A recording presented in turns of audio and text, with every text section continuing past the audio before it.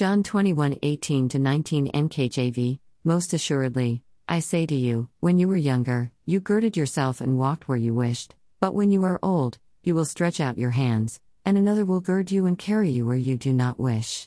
19 This he spoke, signifying by what death he would glorify God. And when he had spoken this, he said to him, Follow me. Jesus had just finished recommissioning and assigning Peter the ministry role of shepherding his church. Next, Jesus gave Peter a warning about the parallel journey, suffering. In this passage, Jesus hinted at the martyr's death Peter would face as a consequence of obediently following Jesus. Later Peter wrote, 1 Peter 2:20-21 But when you do what is good and they afflict you and you endure, then it magnifies your honor with God. 21 For you are called to this, for even the Messiah died for our sake and left us this example, that you would walk in his steps. Peter fully understood and explained clearly that our call to follow Jesus, to walk in the Spirit, and to be led by him, will inevitably lead to the type of suffering he described, the suffering that comes because you are obeying Jesus. He is not talking about the suffering that comes because of rebellion and disobedience to Jesus. See Psalm 107:17. During his time of ministering to the church in Jerusalem, Peter suffered arrest and beating for his faith. Acts 5:18, 40, 12-4-11. Church history records that he was later crucified, dying the martyr's death Jesus had predicted. Yes, suffering in many ways, demonic attack, affliction, persecution, ostracism, and rejection, accompanies obedience to Jesus' call and assignment. But this is insignificant when compared to the glory that awaits those who are faithful to the end. Both Peter and Paul confirm this truth. Romans 8:18 NKJV, For I consider that the sufferings of this present time are not worthy to be compared with the glory which shall be revealed in us. 1 Peter 4:13 NKJV, But rejoice to the extent that you partake of Christ's sufferings, that when his glory is revealed, you may also be glad with exceeding joy. In verse 19 of John 21, written above, we see that Jesus concluded his declaration of Peter's future with the same words with which he had originally called him, Follow me. Jesus brought him, and us, back to this as the very foundation of our whole Christian experience. Let's do everything and see everything in the context of the call to follow Jesus, both in his footsteps, and by being led by his Holy Spirit.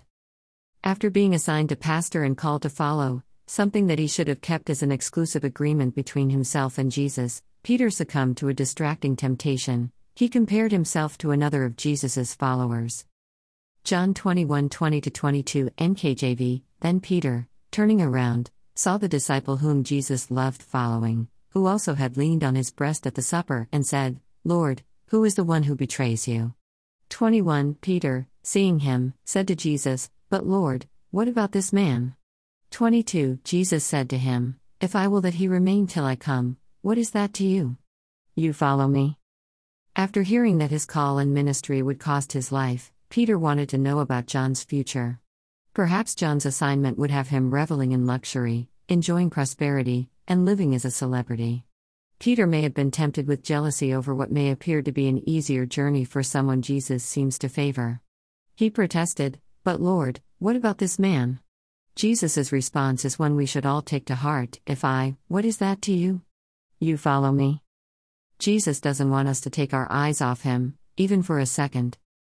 Hebrews 12:1-2 NLT, Therefore, since we are surrounded by such a huge crowd of witnesses to the life of faith, let us strip off every weight that slows us down, especially the sin that so easily trips us up.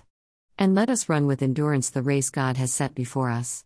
2. We do this by keeping our eyes on Jesus, the champion who initiates and perfects our faith. Because of the joy awaiting him, he endured the cross, disregarding its shame. Now he is seated in the place of honor beside God's throne. Peter was the first to learn the dangers of taking his eyes off Jesus.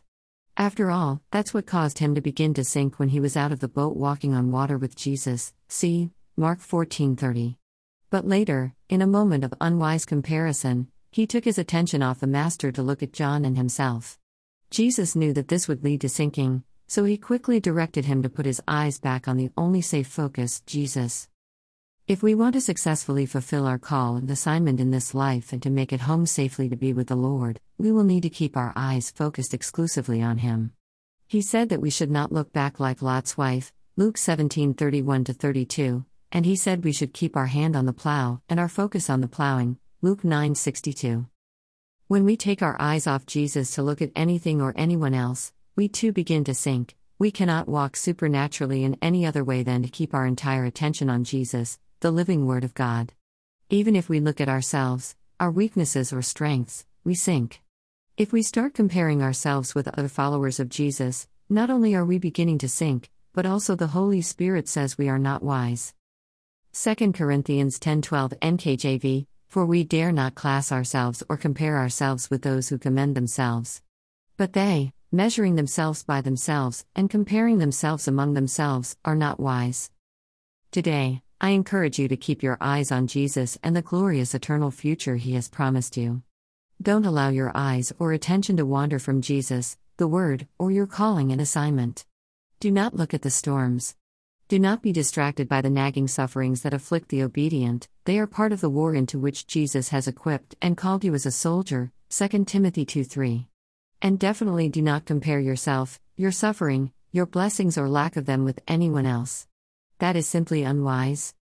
Always remember the words of Jesus about others who are following Him. What is that to you? You follow me.